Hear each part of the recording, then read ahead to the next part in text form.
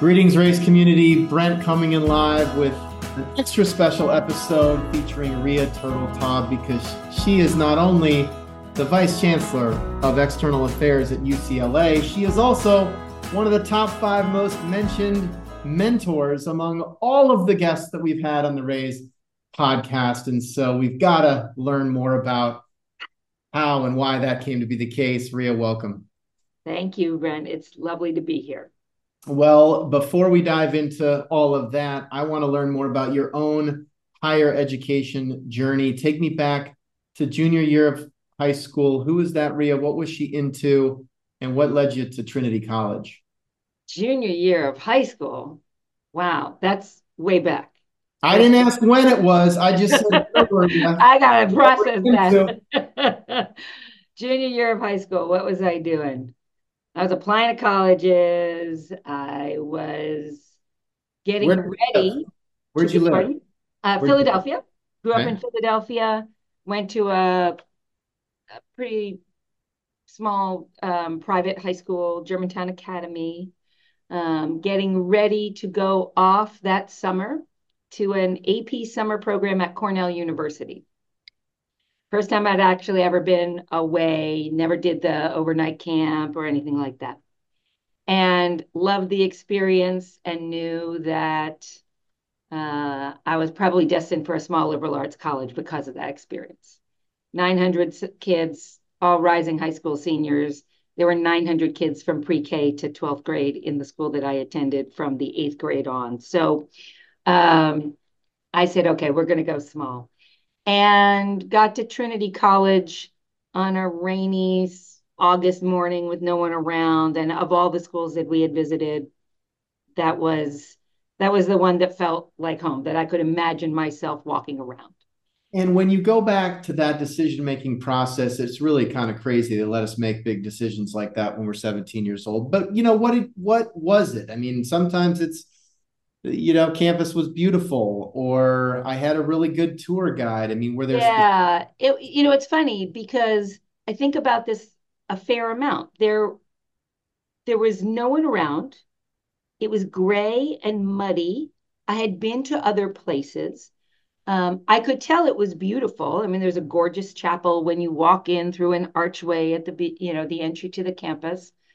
A design of the campus that I learned later was modeled after Trinity College at Cambridge. And years later, I went to visit there and discovered it was not just modeled after, it was brick by brick, the exact same entry as the campus at Cambridge, which was very peculiar. But I think I just could see myself walking around this campus with books, and it felt like home in a weird way. But in large part, I have to say, the person who interviewed me had been a graduate of my high school. And so we connected on a level that I wouldn't have had at any other of the interviews. But she said, if you're serious about Trinity, come back when it's in session. Come back and see what it's like when you experience it in its full expression of a college campus, not on a dreary August morning. And I did that. And she said, and if you like it, you should apply early decision because you should just signal that. And so I did. And I came back and came with a friend, and we spent the weekend with with the sister of a high school friend. And it was beautiful then. It was the full bloom of fall, all the colors, everything. And truth be told, there was a moment in that visit when we stopped along the long walk, and the host of our weekend stopped to talk to a boy. And that boy looked like the dreamiest person I'd ever seen at that moment in time. And I thought, okay. So that moment probably sealed the deal. Someone I never spoke to my entire 4 years of college, or 3 when we overlapped. Um, but years later, I learned that this same guy was working as an admissions interviewer, alumni interviewer. And I thought, he's probably been sending young women to Trinity College for decades. But it was actually a very, very there was something about being in the city, a small city. I thought New York or Boston would be too distracting. But being in a capital city with a strong internship program, and I spent the second half of my college career basically working in the city. What'd you study? What were you thinking you So might? I was a political science major, and the college had this fantastic program. I was just telling somebody about it yesterday, in fact, a great program in the legislature. You didn't have to be a political science major, but many people were. And it was 35-hour work week with a representative in the legislature. And then Friday afternoons was a seminar. And that was my entire spring semester. I went to work in the legislature and I had an afternoon seminar on Fridays. And it was fantastic. And about a third of the way through it, I was thinking, wow, this is really great. Maybe I'd run for office someday. Wow. And then about three-quarters of the way through, I realized, oh, no, no, no. I do not want to give my career over to tens of thousands of ignorant people to make the decision whether I get to or not to do this work. And so I left that internship with a great appreciation for what it takes to make policy, to make law, um, to do all of the things that are really important to help transform society, but in that venue, not for me. So, yeah. Those are some poignant memories. It sounds like a study abroad program at the State House. Exactly, exactly. And study abroad wasn't an opportunity for me. It's not something that I could do at that time. And so it was a way to get off campus. It's exactly what it was. And so during your time as a student, did alumni relations hit your radar? Advancement, probably not that word, but did you know it was a Right. So thing? a little bit actually, because my sophomore year, I don't know how or why, but I wound up in one of those phone calling evenings, dialing alumni for dollars. But that was sophomore year. Then I did that internship. And then my senior year, I did another internship where I was an intern at United Technologies Corporation, which at the time, I don't know what it is now, but it was a Fortune 10 company and based in Hartford, Connecticut. And I worked in the corporate contributions department, not in the awarding of gifts from the corporation or grants from the corporation, but I was on I guess you would call it almost like the community affairs side or the public relations area, where every place that they had made a gift, this was the group of people that actually told the story about the impact of the gift through their various community outreach programs. So I was involved in a lot of drafting of press releases and just telling the story, the narrative of how corporate giving impacts communities. And the two biggest programs that they funded that I remember at this point in my life um, was a nationwide, trust me, this is true, a nationwide double Dutch tournament, jump rope tournament that culminated with championships at Walt Disney World in Orlando. I didn't go to those, but I got to write about them and watched truly unbelievable talent.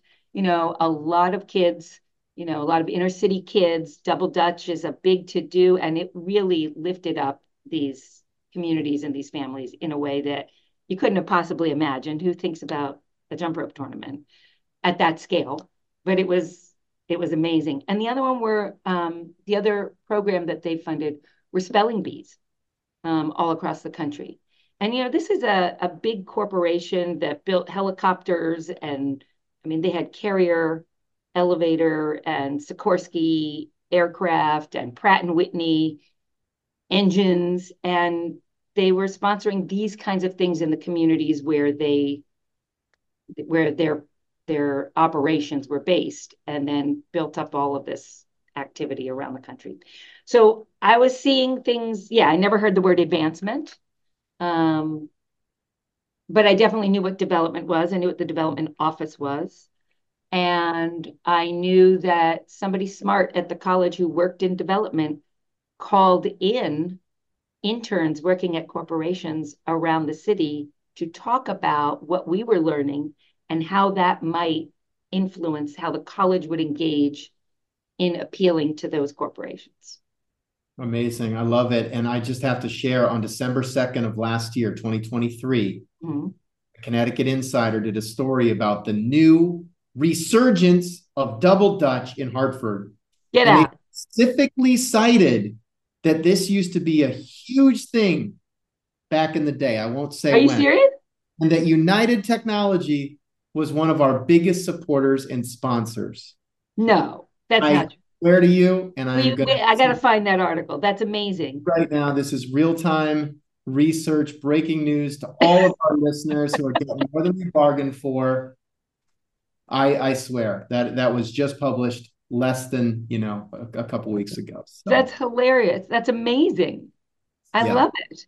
Your work lives on, and how about that? Okay, I'm going to tell you how long ago that was. I don't care. I'll put it up. That was 1982 when I was a senior in college. So that is an amazing, amazing thing. You're going to love it. You're going to love it. I can't wait to read it. So tell me about political science. That internship teaches you what you don't want to do, at least right away. What do you go on to do? What is your first step? And here's the thing, listeners. Usually at this point in the episode, I'd be scanning the LinkedIn profile and we do this kind of past, present, future thing. However, as we'll go on to learn right now, Rhea has no social media presence. And she said in our prep call that when friending became a verb instead of a noun, warning bells went off for her. So I am flying as blind as I've flown on one of these interviews. So what did you do? So what did I do after college? So my first job was at Trinity College. And it was really a very serendipitous situation. Like a lot of people, certainly many of my contemporaries in this business, we would talk often about falling into this field. Many of us actually now have kids who are working in this field, which is really kind of amazing. We can talk about that later. But I came out of college knowing, okay, I don't want to work in the political realm. And I didn't have an exact focus, but I felt it was maybe something along the lines of PR in some way. Didn't know what industry, but some kind of storytelling, narrative, sharing, but no real focus, no specific focus, just kind of a direction.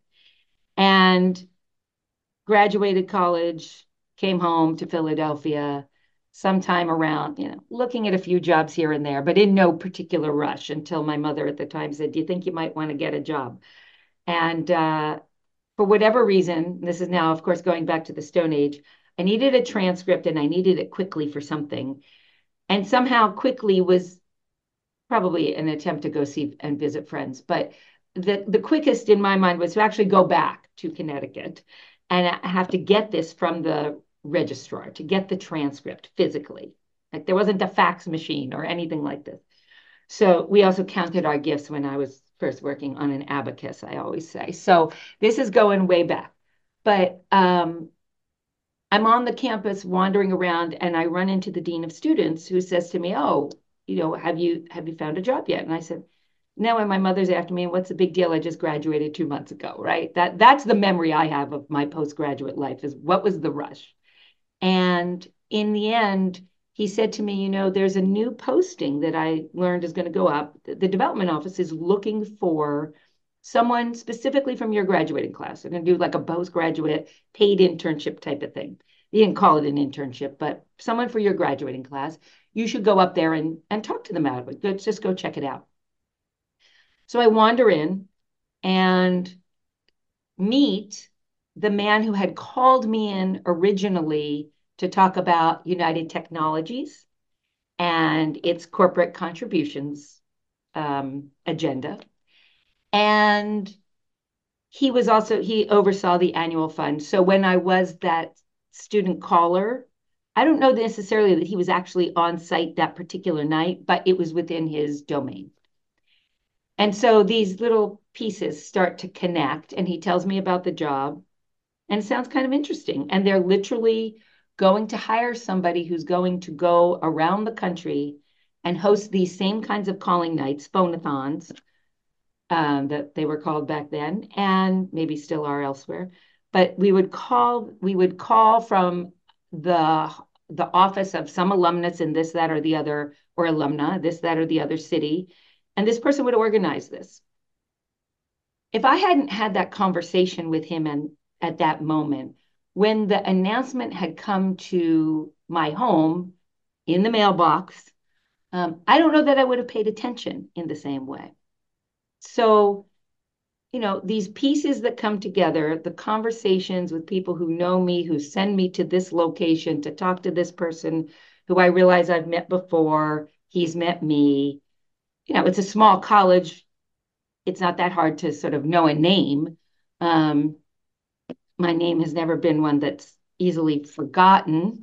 That I took Turteltaub. I didn't hyphenate it, but Rhea Pincus could live on Rhea alone too. And so I wound up going back. I applied for the job. I got the job. Wow. And they sent me around the country traveling I was 22 years old, running here, there, and everywhere and having the time of my life. Here's the thing that I love about that, but also is so confusing to me, is I don't think that 2024 equivalent position will be posted this year at Trinity College. No. And I think that we'll go to a bunch of case conferences where people talk about the talent pipeline and how hard it is to hire people. And I'll raise my hand and say, then why don't you just have a post-grad internship program like Rhea did in 1982 and hire 5 people? Like, solve the talent problem. Get young, hungry, hardworking people that are passionate about the experience. It's like the tour guide that has a 5th year, basically. Right. And then do some version of, the 2024 type of... right, whatever the job is, right. We're doing. Like, why is it so hard? We have a summer internship program that we've actually now created also in the wintertime, too. It was patterned after something that the University of Michigan started years ago. And when Jerry May was the vice president there, and I'm sure many of your listeners know Jerry, and it was a great program that a number of us have adopted since. And it's both it's not unlike the internship program that I did as a college junior.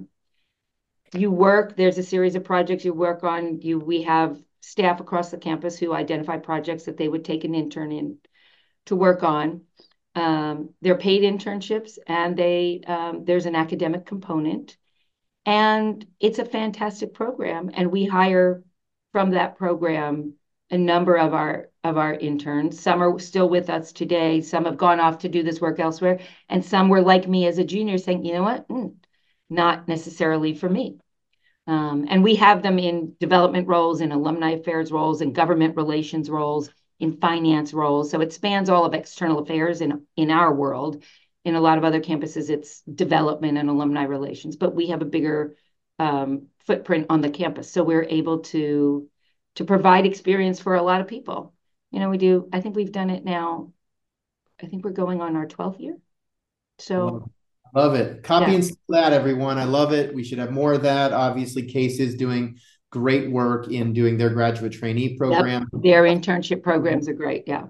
On ramps and I think talent development. We just hosted Michael Eicher, who was talking about the Advancement Leadership Lab. So there are good things happening, but there still is, I think, too much of a narrative around, a lack of a talent pipeline. And frankly, nobody has a better opportunity when, you're surrounded by students. And so tell me about 1982, 1983, traveling around the country, doing the calling nights, favorite night, anything that stands out. No worries if not. Okay. Can I tell you, favorite night, seriously, was every night, because one of the things we did as a thank you to all of our callers they had done this before, so this wasn't my innovation, but it was my obsession. They found some company that would manufacture like a chocolate telephone, like literally, this is way back, right? So no cell phone, right? Like the cradle and the thing. And they were hollow on the inside, thank goodness, because I'd go back to the hotel every night because there'd always be an extra one. And I would stay up, do all my contact reports, this, that, and the other thing, while chewing on this chocolate telephone. So every night was my favorite night, Brent. But I would say, honestly, when people would come together to hang together, support the college, there'd be a little competitive nature to it, this and that. But, they could be as small as 6 people, they could be as big as 15 or 20. And the people who hosted them year in and year out. And it was, at the time, I wasn't thinking about it quite the same way, but that type of cultivation and that type of donor stewardship and the opportunity to engage with fellow alumni in their local community cemented, particularly for those hosts who went on to become, very, very dedicated volunteers to the campus. Some became trustees. I became a trustee years later, but and got to reconnect with some of those people, which was kind of amazing. So yeah, so that was just a 1-year gig, but then they hired me to stay on, and as these things often do, right? And so my first full-time, well, it was always full-time, but my first job that was not going to necessarily end the next year. So I did that job. I started, I think it was like in October. So it was like a 9-month thing. And then they turned it over to a member of the class of 83 because they could keep the salary at the same level, which, wouldn't even pay for rent, I think, in Los Angeles today. Well, the yearly salary. But it was an opportunity then to really become a full member of the staff, and wound up doing prospect research, as well as continuing to help with some of this external work, but predominantly internal prospect research. So I went from the external focus to the internal focus. And then after what was it? Well, it was the research. I take that back. It was internal research and external research, because we were planning for a campaign. And so I was also asked to build on the external things I had done the year before to do the prospect screening and rating programs. Again, I don't know who does those that way anymore, but now I was starting to ask about higher levels of gift capacity than just the annual fund. And having that internal, external research experience was really, really valuable, as terrific building blocks for a long-term career. Not that, again, that I was thinking, oh, I'm going to do this for 41 years and counting. So, so I did that for a year, and then I think by the time the third year came around, they'd layered in the parents program. So now I was back doing volunteers and asking in the different constituency, but one that was really enjoyable. And so I got a fairly, well-rounded look at advancement, at least in a small college environment. I mean, to cover volunteer engagement, annual giving, prospect research, a window into corporate foundation work, and parent fundraising in, a few years. That's a lot. Yeah. So when you think about like actually sitting down face to face with somebody and fundraising on a one-on-one relationship level, was it in the parent role, or when did that happen? Do you remember making solicitations? Yeah. So I have to say, I think that there probably was a little bit of it even in that internship year, because with the people that I was working with to host the specific events, and they were They were clearly known donors. They wouldn't be hosting these things otherwise, right? So there was a little bit there. I guess it was, in a focused way, I guess it was the parent program.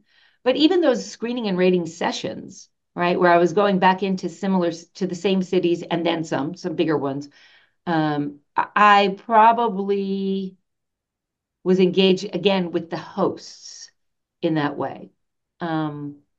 But I was definitely getting a taste of it at Trinity. But after 3 years, I knew that I wanted to live someplace else, Okay, right? where do you want to live?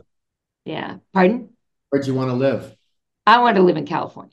Okay. And there was the college boyfriend who was from California, who was not in the picture anymore, but had one time said, you're a misplaced Californian. And that kind of stuck with the relationship ended, but the that stuck in my head. And so I went hat in hand to the vice president with whom I had gotten very close. She was a wonderful mentor of mine, a woman by the name of Connie Ware, who passed away about 3 years later. I went to her and I said, I want you to know that I feel the need to spread my wings. All right. I'm 25 years old, living in the insurance capital of the world. That wasn't home. New England wasn't home. And I just had this sense that I wanted to be somewhere else. And I wanted to get to the West Coast. And she was fantastic. And she said to me, that's great. I'm glad you've told me that.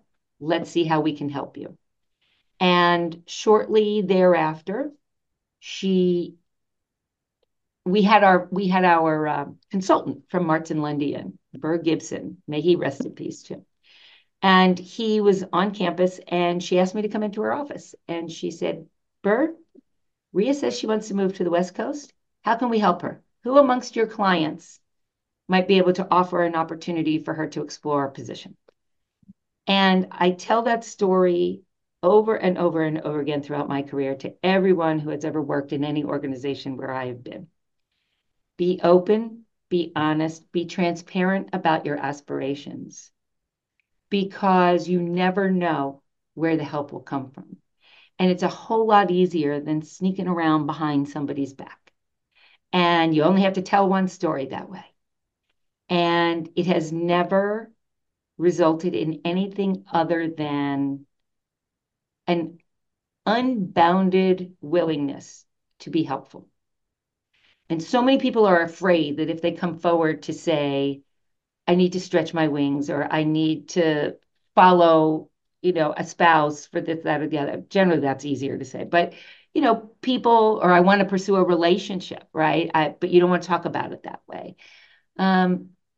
Being honest is just the simplest thing to do. And help comes in so many different ways. And in other experiences, when someone brings you that piece of information, I'm ready to stretch, I'm ready to go, doesn't necessarily mean they have to leave. And for all of us who manage large teams, you want to be tuned in to where people are, but you can't necessarily know exactly what's going on in people's minds at any given time. But once you're aware, there are things you can move, create, provide opportunity within. Doesn't mean you have to go. But I really encourage people to raise their hand to say, I feel ready. And then you're having a dialogue about what it's going to take to get to this next place. And maybe you're not ready for that thing you think you are at that very moment, but this is what you need to do to get there. And let me help. And sometimes it's, what, I don't have that for you here in this institution at this moment. And I don't know that I can foresee it in the next year or so, but let me help. Let me make some calls. I can't tell you how many times I've done that for members of our team who just have a reason to need to stretch, or they have a need to go and be with aging parents or some such thing. There's a reason they have to uproot. And I certainly have we all do have plenty of contacts all around the country and now around the world. And if we can be helpful, that's the greatest gift we can give the profession. right? It's not to cling to somebody. Now, there's some people you want to cling to because they're really good and you'll move heaven and earth to do it, right? But the gift of giving, right? We talk about this in our profession all the time, right? The gift, the reward of the gift is greater than the gift itself. The gift of being able to give somebody a chance to grow themselves professionally and to put the talent and skill set that they've developed within your organization and organizations past into someplace else, that's, that's the greatest thing. But to do it in a skulky kind of way, that Yeah. never feels good. It's Never feels good. it's amazing you say that because I feel like I have I have failed at instilling that kind of culture because there are countless specific people I'm thinking of where I have said, look, if you ever feel like you need to make the next move, let me know because I want to help you because you have been so good to me and so good to our organization. I don't think anybody's ever once actually, Done it? me up on that. And maybe sometimes I think it's they want to show they can do it on their own or they want to Mm-hmm. themselves that they can do it on their own. But it's striking to hear you say that because even some folks that have been really close relationships. The other thing that stands out is the connection with Burr and GG&A, and it's been really fun. I'm now rounding the corner on 14 years since Mm-hmm. starting Evertrue, and have been really fortunate to get to know a lot of the leaders around the country. Mm-hmm. I love getting the text message, hey, Brent, an AVP for our healthcare system role just opened up. Who do you know who might be great? I'm not in the search business, but it's really fun when you start to get to play matchmaker a little bit. Yeah. And, oh, actually, like I have just the person that actually grew up there and they've been away for a long time. And I have no idea if they're looking, but Right. you don't already know each other. You just should know each other Yeah. anyway. Lead to the next thing, and the next thing Yeah. is And it's honestly I mean, it is a gift to be able to do it. It is our stock and trade to be the matchmakers. yeah, Right? That is what we do. We're matching people with capacity and interests. yeah, We might need to unlock them, right? But people with capacity and passion and interest with organizations and people who have important work to do. And to me, putting those together, it's not about asking for money. It's actually being a matchmaker. It's one of the most noble things we can do is to put those two people with similar interests and some with capacity and others with need. When that happens, that's magic. And it's I think the most rewarding thing we could be doing. so where did you land in California? UC Berkeley, Cal, Yeah. Berkeley, Is whatever it you want to call it. Oh, who knows? I yeah, for me it's Cal. I don't know. I guess in the ACC, we'll see what they become. I think they'll still be Cal in the ACC. I know they're going through some conversations about aligning their names, but I'm pretty sure my first exposure to Cal, although I believe it was referred to as Berkeley in this specific instance, was growing up in Iowa. The Field of Dreams was a really popular movie, and the whole plot is that Kevin Costner and his spouse, who met at Berkeley, moved back to be farmers in Iowa. So they right. would, One of my favorite movies. But yeah. yeah. And so that was when I learned about it. You might have been there at that time. I don't know. And so what was the move?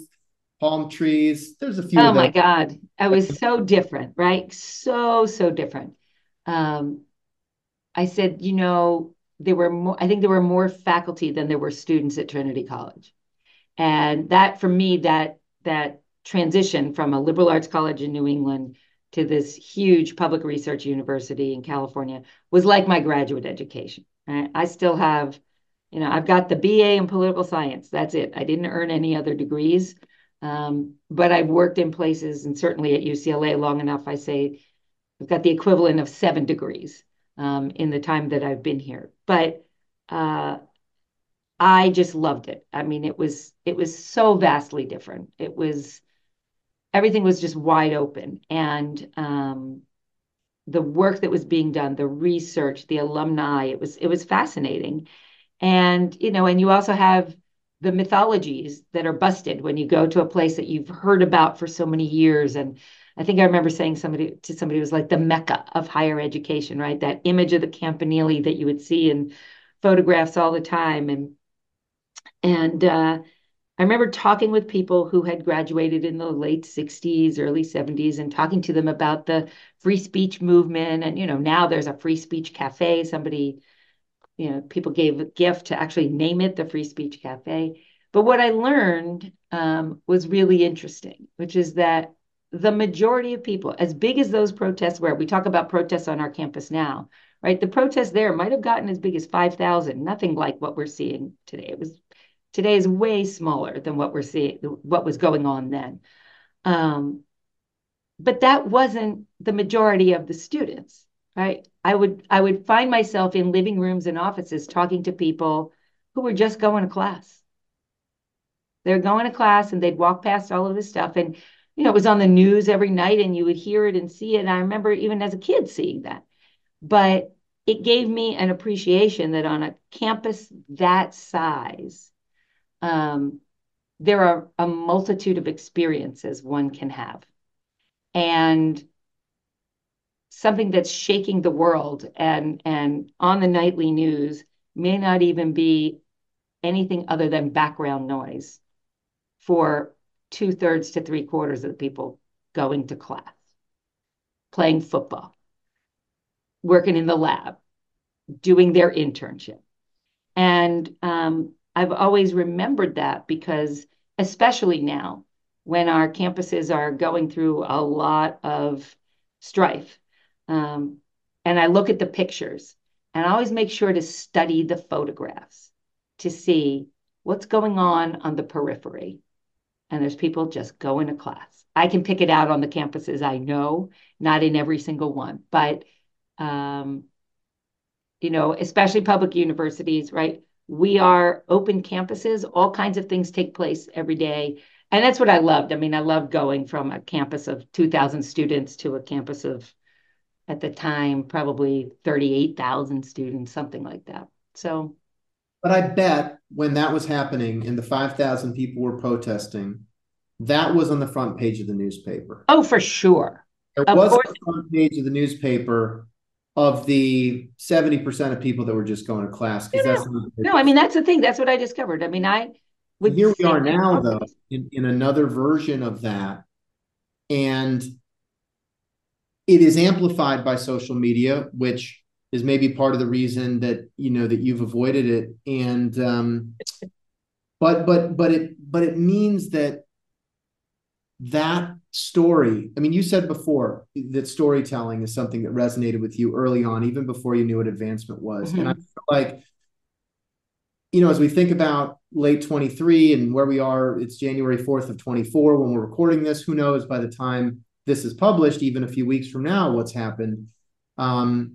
It does feel like we are losing the storytelling battle, if you will, relative to my point being, I hear constantly the amazing impact stories of what access to higher education, financial aid, facilities, mentorship, academic expression, and freedom has done for people, including me, including you.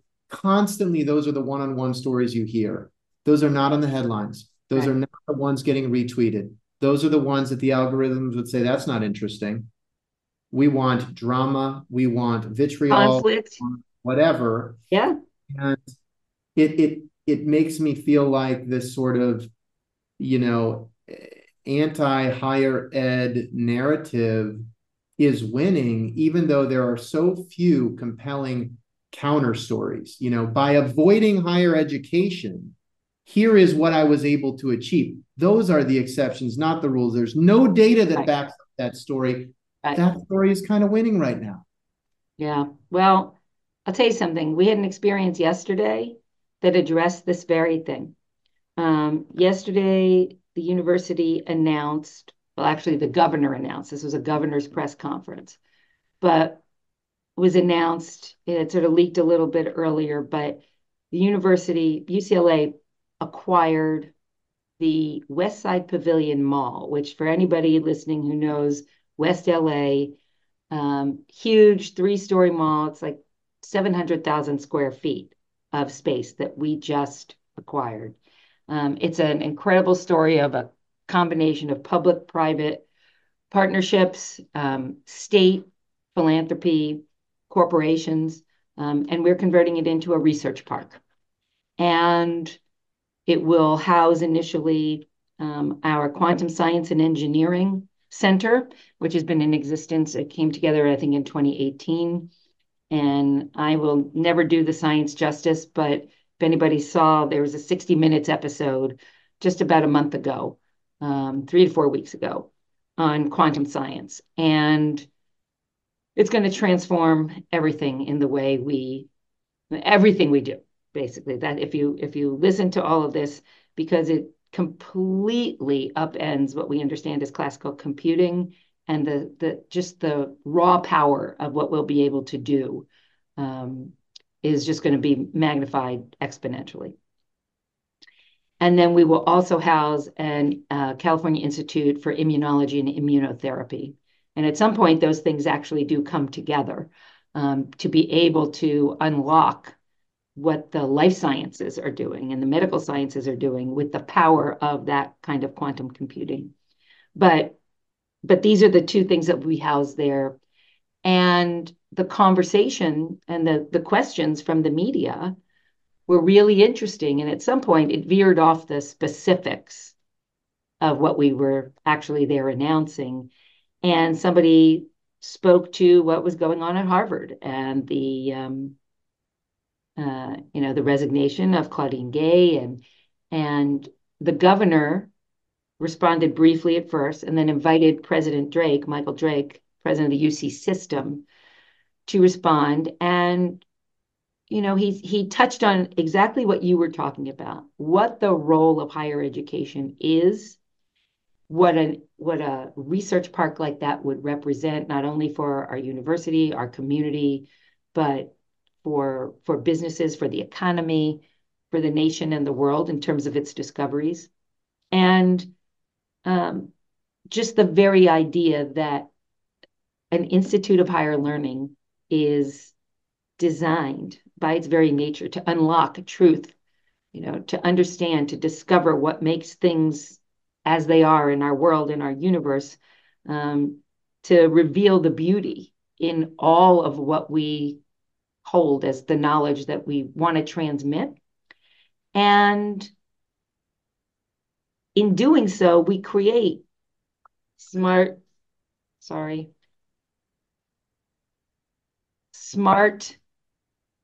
capable people who should be confident in their abilities to discern fact from fiction, to be able to ask critical questions, to analyze information and look for the holes and the gaps in what's not being said.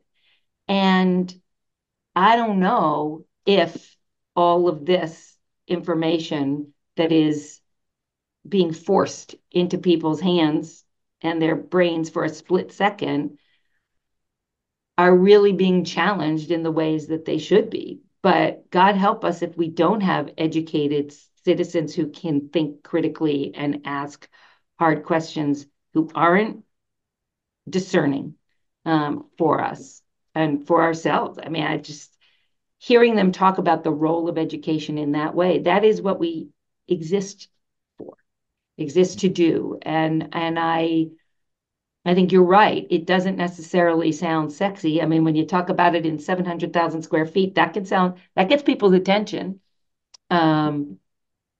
But we need to do much more of that. And in our one-on-one conversations with donors who are by their very nature generally old enough beyond the college age enough to be able to give back at certain levels, for them to be able to reflect on what is it that we need as a society. This is an investment in higher education is one of the most important things you can do, to be able to give people a chance to not only lift themselves up, but their families, their communities. We're really fortunate to be able to educate so many first generation college going students. And obviously, we're not the only ones. This is happening year in and year out, but you know, When you think about the disconnect between what gets clicks and reality, yeah, and let me just ask you about your peer group in the context of what's going on in the Middle East. And you referenced Claudine Gay's, yep, resignation after a lot of pressure. What's getting clicks right now is donors are, pulling the strings, voting with the wallet, threatening, shadow campaigns are really out in the open at this point, depending on the institution. yeah, That's what's getting all the clicks. And I get it. But at the same time, maybe what's not getting the clicks is there's still a ton of donors that realize that first gen access is a huge issue. And no matter what the headline is, what the right, political pendulum is swinging, there's going to be unmet need that can be somewhat addressed via philanthropy. I mean, like when you 100%. think about your Case 50 or whomever other peer groups, leaders that have been around the block that have seen pendulum swinging back and forth, does this feel different? Like, is there an elevated level of this time it's really bad? Or if you're watching the video version, Yeah. my Zoom backdrop just Is Happy New Year, everybody. it But really that bad? Happy New Year. does That's right. it feel different this time, or is it just another cycle? Uh, you know, the threats to stop giving come all the time. There's always a reason to not want to give, right? And generally, those threats, and sometimes people follow through on those things, are not at the highest level of giving, right? It's more often than not, and I know from talking with lots of colleagues, it's more often than not the lower level donor who's not going to give anymore. And, I don't mean to be crass about it, but, we're not going to miss it either. The $100 gift is not going to come. I don't want to put too much out there. I'm not trying to manifest something worse, but um, I guess what feels different is that this is very vocal and very high level donors, and an organized campaign. I mean, the news that we're hearing about, it's minute by minute, right? In our world, I would say we're having hard conversations and we're having deep conversations with donors about the state of campus life. I've invested lots and lots of time in these conversations. And again, I don't want to fulfill something here, but we've not seen quite that response or that action at this point. It may happen. I don't know what's going to happen, around the world where people are going to just dig in their heels. Or I think mostly though, like every other era, when something comes up like this, it creates an opportunity for real conversation.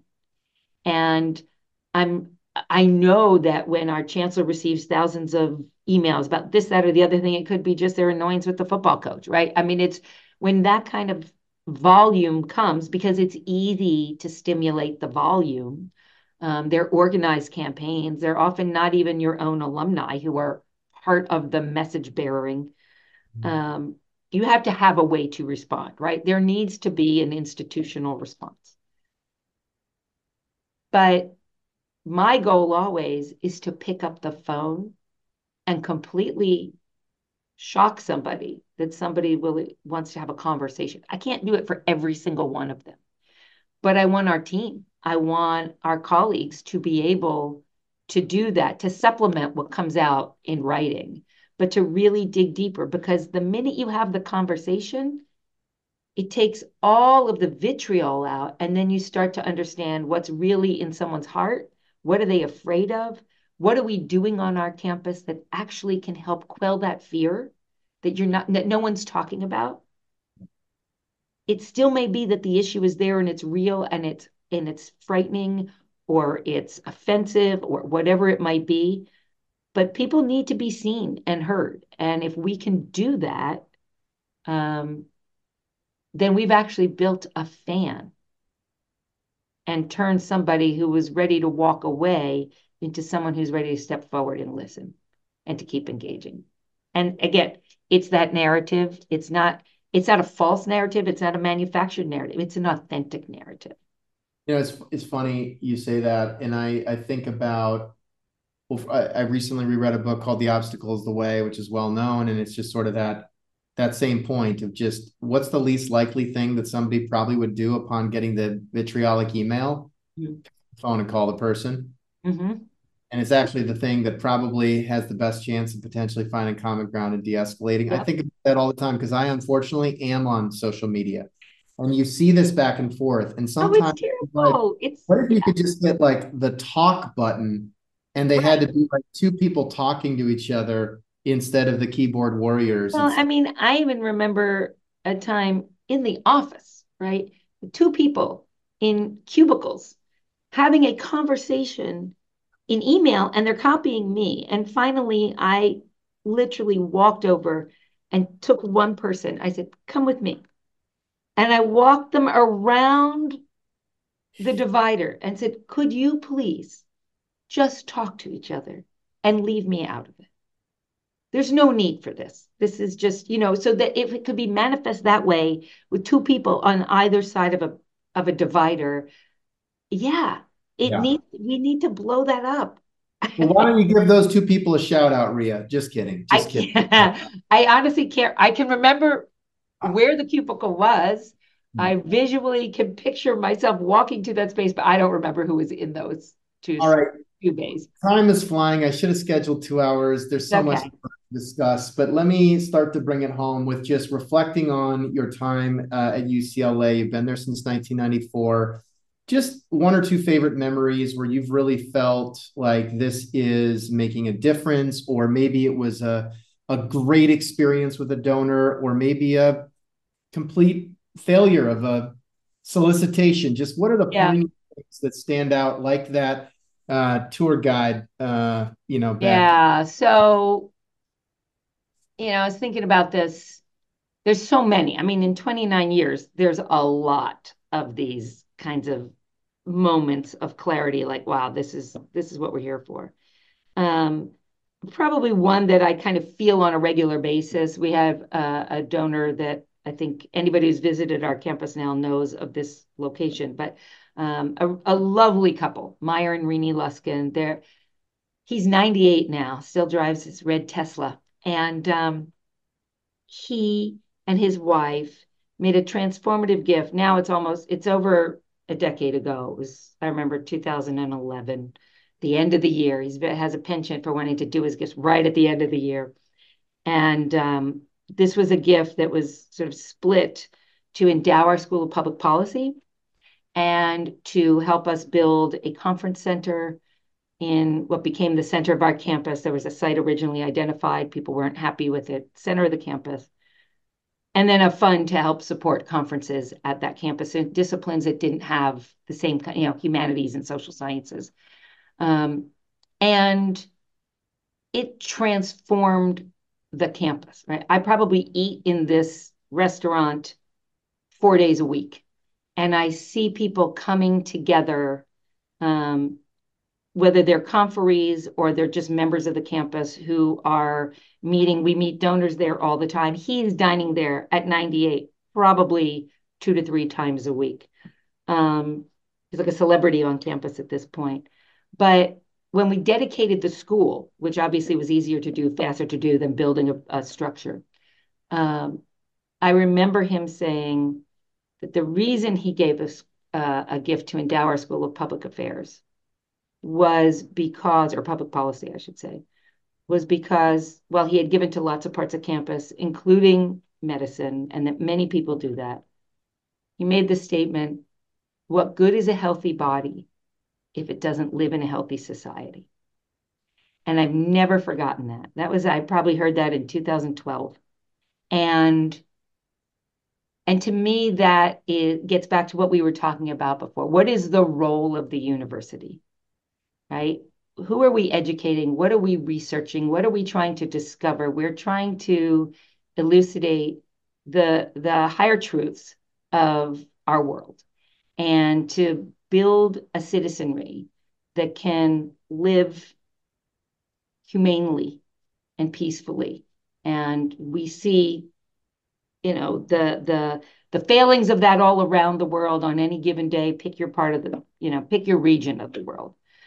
But to me, that kind of philanthropy, that really enlightened philanthropy of someone who came to this country, who came to this university needing a scholarship for $30 to pay his tuition, to turn around and to be able to give $100 million gift and then some, and over and over and over again.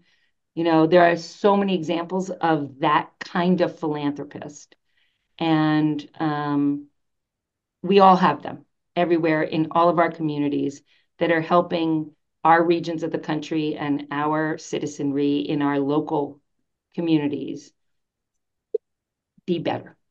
Amazing. And those aren't the stories that go viral, unfortunately, but those are the ones we've got to elevate. And It is a beautiful note to end on. I looked him up. I got to read about this real quick. The Luskins are alumni benefactors and lifelong friends of UCLA. Meyer Luskin, chairman and chief executive officer at Scope Industries, recycles bakery waste to make animal feed ingredient. He attended UCLA on a scholarship, completing his bachelor's degree in economics in 1949 after a break for military service during World War II. And Renee Luskin earned a bachelor's degree in sociology in 1953. It's just amazing. Yeah.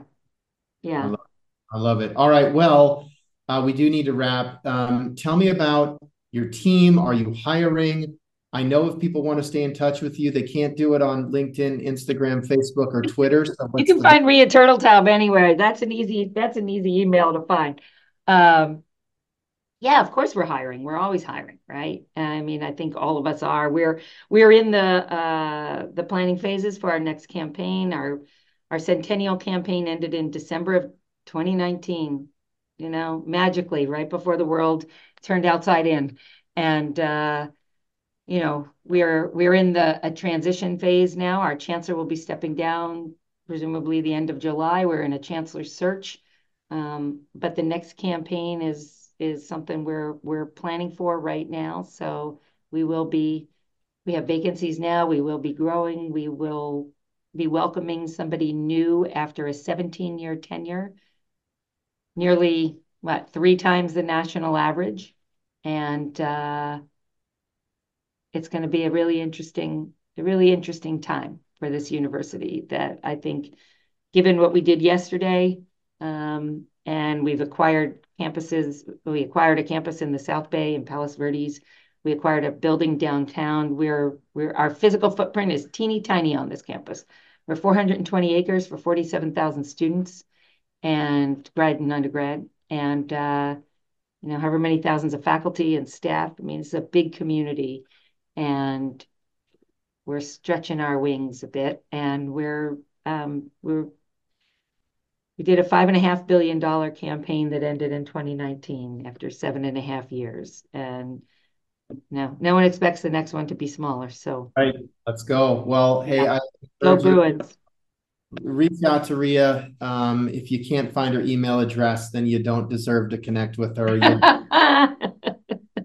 And I have to say, Rhea, I hope that, maybe 2024, our paths cross in real life, maybe even Absolutely. At the Luskin Conference Center. Who knows, when I'm out in your neck. That would be great. Come stay. There's 254 guest rooms too. Love it. We'll absolutely try to make that happen. And I just want to say thank you to you. I understand why Julie Hooper, Catherine Van Sickle, Peter Hayashida, Betsy Feeney, Scott Morey, and others have named you as one of their mentors. Thank you for everything that you've done for the profession and for your contributions today. Thank you. This is really fun. Love it. All right. With that, I'm going to close today's episode featuring Rhea Turteltaub, who serves as Vice Chancellor of External Affairs at UCLA. Take care, everybody.